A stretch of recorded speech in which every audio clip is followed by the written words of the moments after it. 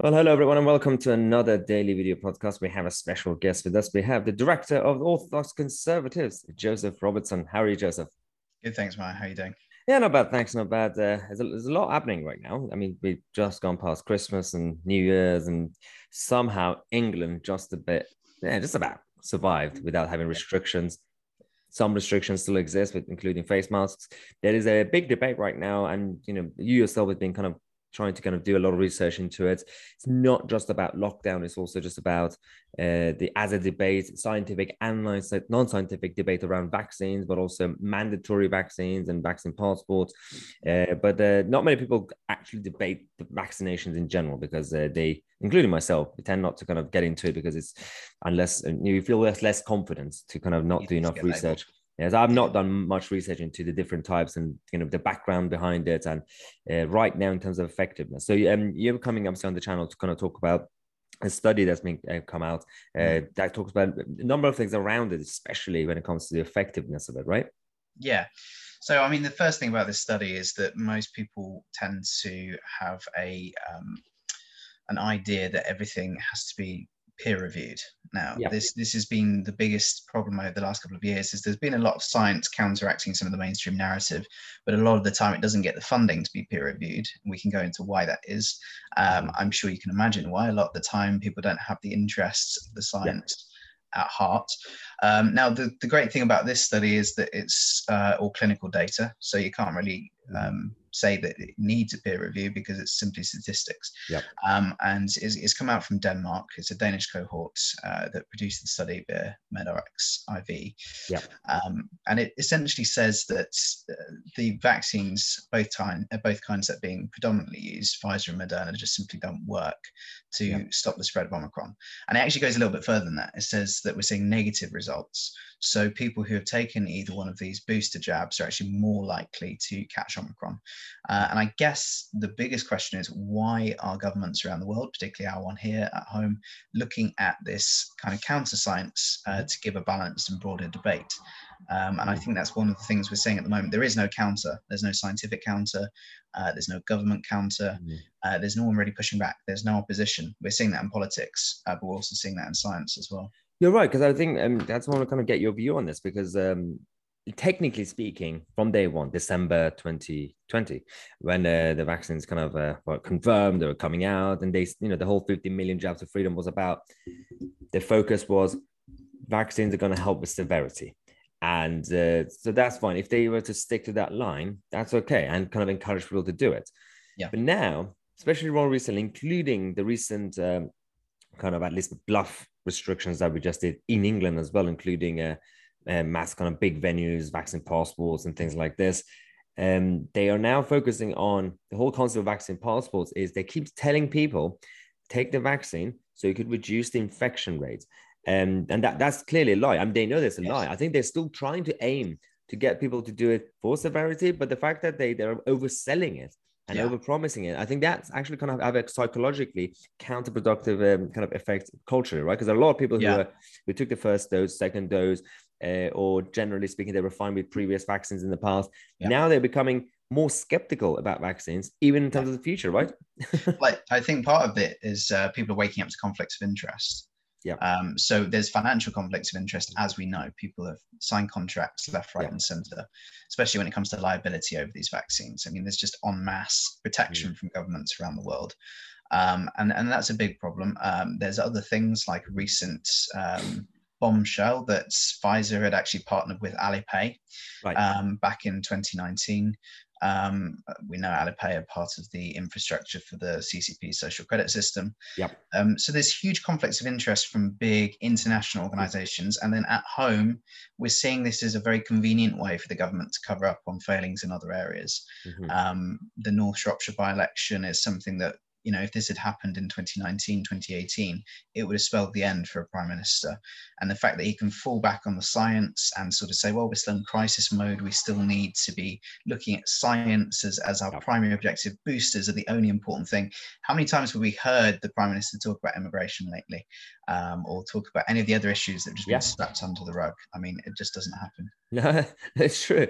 I think I've been talking about this kind of side of, especially when it comes to conflict of interest and the CCP, or essentially the opponents of the West doing certain authoritarian measures. I came up with a very specific type of theory that I thought, benefit of the doubt, the Western governments, including the UK government, the American government, and states like this, benefit of the doubt theory is that they think that they should also introduce kind of essentially centralization and authoritarian measures, including the Public Health of England, which has kind of gone away, but there's a different version of it, introducing a kind of health social credit score system in this country as well, without calling it, is because they think, well, if the CCP are doing it, we should also basically create controlled tyranny into our country, so we'll be prepared if China uses it against us. So, and which is kind of ironic. That's counterproductive, because if that's the case, if it's not because Boris Johnson and Joe Biden and all the democratically elected governments have gone completely dictatorial, let's just say that's not the case. If it's because they think China is doing it, so we should do it so that we'll be prepared, that's also, you're already introducing tyranny onto your people because you're scared China will be tyrannical. What's going on? Yeah, I think a lot of the problem is economic, right? So there's a quote, and I mean, you can debate whether or not this is accurate, but if a particular Chinese billionaire wanted to, he could turn off all the electricity in London. And that's something that goes around quite frequently, these kind of quotes. Now, there's not enough being done in terms of research as to the economic war, which I think we've already lost in many ways, because it's just a fact that other nations control many of our power sources.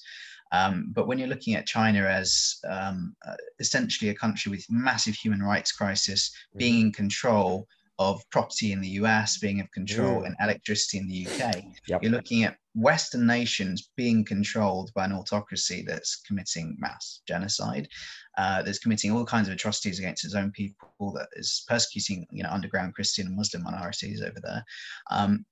And yet the West is kind of just subservient economically.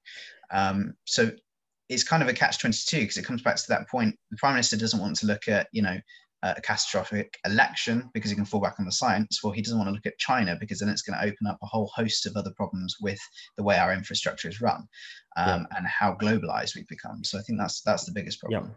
Yeah, you're right. And I think when it comes to who's going to defend the West or the values of our civilizations or what we have, whether we like, just to be objective, it can't be the liberal side, the liberal left side, because it's not because they're bad or they don't care, but by nature that's not their priority. By nature, the liberal left mentality is in the West is to go against the consensus of conservatism and patriotism, nationalism, because they're more towards internationalism. They're more kind of prioritizing the future Star Trek world. So they're not going to kind of feel the threat of a different country east to the West as a priority in terms of threats. But then it makes sense that, it should be the small c conservative in each country should kind of protect the values. But in this country, there's a big problem. You guys have a group called Orthodox Conservatives, which I want to kind of talk to us more about that, because there's a reason you guys exist, right?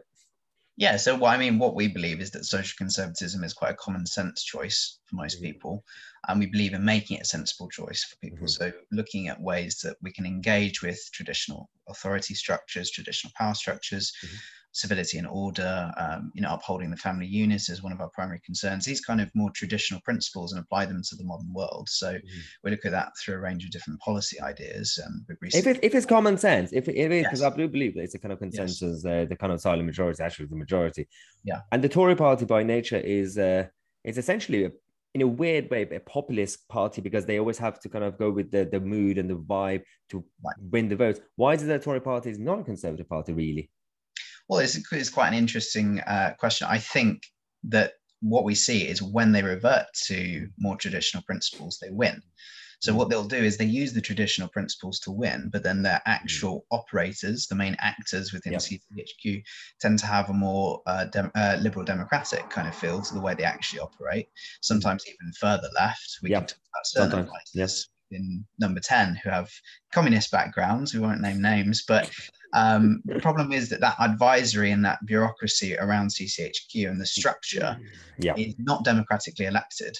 And so when the advisory roles start to control the politicians, we're not seeing elected people controlling the narrative. And they only fit into the narrative, which tends to be more traditional, more conservative, when it suits them to win an election. That's what we saw with Brexit. I mean, we know Boris's checkered history over No, yeah. Leave and Remain. They tend to jump on the bandwagon and then get off as soon as it comes to actual policy. And we're still, I mean, like, for example, like a 2019 election sort of thing, like even people like me and you, we still would vote for it because first we have no choice but to have that hope that, well, at least there's one person saying that is going to get Brexit done. And so what are we going to do? We're going to vote Jeremy Corbyn? There was no point. So, and we kind of know that it's kind of just a narrative for the election. And it's not just the first time. 2015 David Cameron election was very right wing in the sense that his government wasn't, and his 2010 campaign was very liberal democratic. That's where he couldn't get a majority. And maybe he learned that, okay, fine, let's actually go to an extent back to basics. And 2015, he did really well. People keep saying that, oh, it's because Miliband was terrible. David Give some credit to the narrative as well. He's an incredible example because, I mean, talk about hypocrisy. I mean, he ran on, strong Christian principles and then introduced gay marriage, which alienated half of the Tory base purely because they were, based themselves on traditional, values. So it's one of these things where I think a narrative is kind of constructed and then quietly deconstructed. So I think what happens is you get mood swings, right, in the population. So people go up to frenzy around an election, a referendum, and then they kind of fall off a bit. Nobody's really interested in politics because they've been so swamped by it. They just want to chill for a bit. And that's when they start to change the narrative to what they really want. And going back to, does it work? I mean, look at Trump, okay? I wouldn't label Trump as a conservative, just looking at him from the outside. But what he did really well is he became insular. As soon as he got in control, it was less about the global power structure, more about what we're doing at home to rebuild the economy.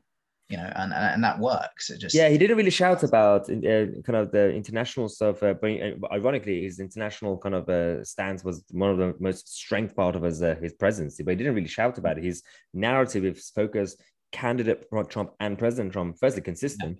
But focused on domestic, which is quite interesting. No, absolutely. And I think one of our biggest issues right now is economy. We can talk all day long about the restrictions. We can talk all day long about freedom, but the fact is that doesn't matter if we don't have any cash flow in our economy, because people simply can't be entrepreneurial and they can't create their own freedom unless they have a market to operate in. And right now, essentially, the government's just becoming a massive bank. It's printing money, it's doing its own thing, and nobody's paying attention to this enough. I mean, it's a house of cards right now. It is actually sad. The topic of the economy in general, elections, it is always the most important topic, and the politicians who forget about it, they lose. But on the other hand, whilst it's one of the most important topics for the voters, it's also one of the most complicated topics for the voters. That no one is really kind of getting into what the central bank is doing, what is monetarism, because people fear that you have to be an expert. You don't have to be some sort of weird academic economic expert. Just some basic kind of studies kind of will help people to understand the role of the currency, what's happening right now around the world and in this country, how much centralization is actually kind of destroying the same West that the establishment created because they cared initially. They're all decades and decades ago, because they thought this structure will help us kind of become strong. But now the same structure is actually kind of shooting ourselves in the foot because of it.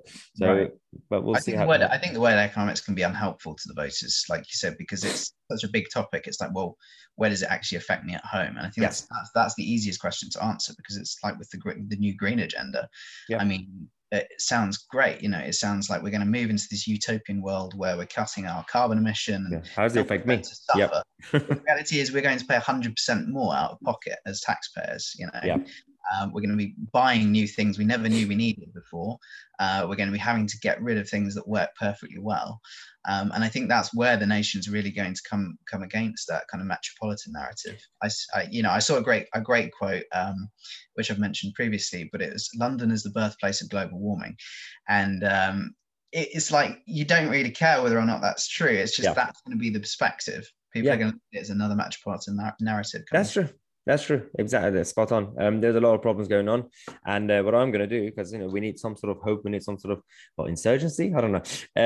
Orthodox Conservatives. I'm going to put the link in the description with your details and everything. So you guys, if you're interested, just check it out. If you want to support them, get involved, A few good people there, and Yeah, and we just brought out a manifesto with some different policies in there, so you can have a look at what we do. It sounds always weird when small groups and campaign groups they have manifesto. It always reminds me of like manifestos. Like Yes. there's gonna be someone's gonna blow up something.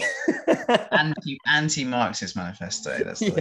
So we're gonna blow up the Marxists. That's yes. No one's gonna blow up anyone, for the record. No. Nobody. Do not cancel me, guys. No, so I'm not gonna get canceled. I'm gonna try my best to be reasonable without selling my soul to the left liberal globalist elitist weirdos.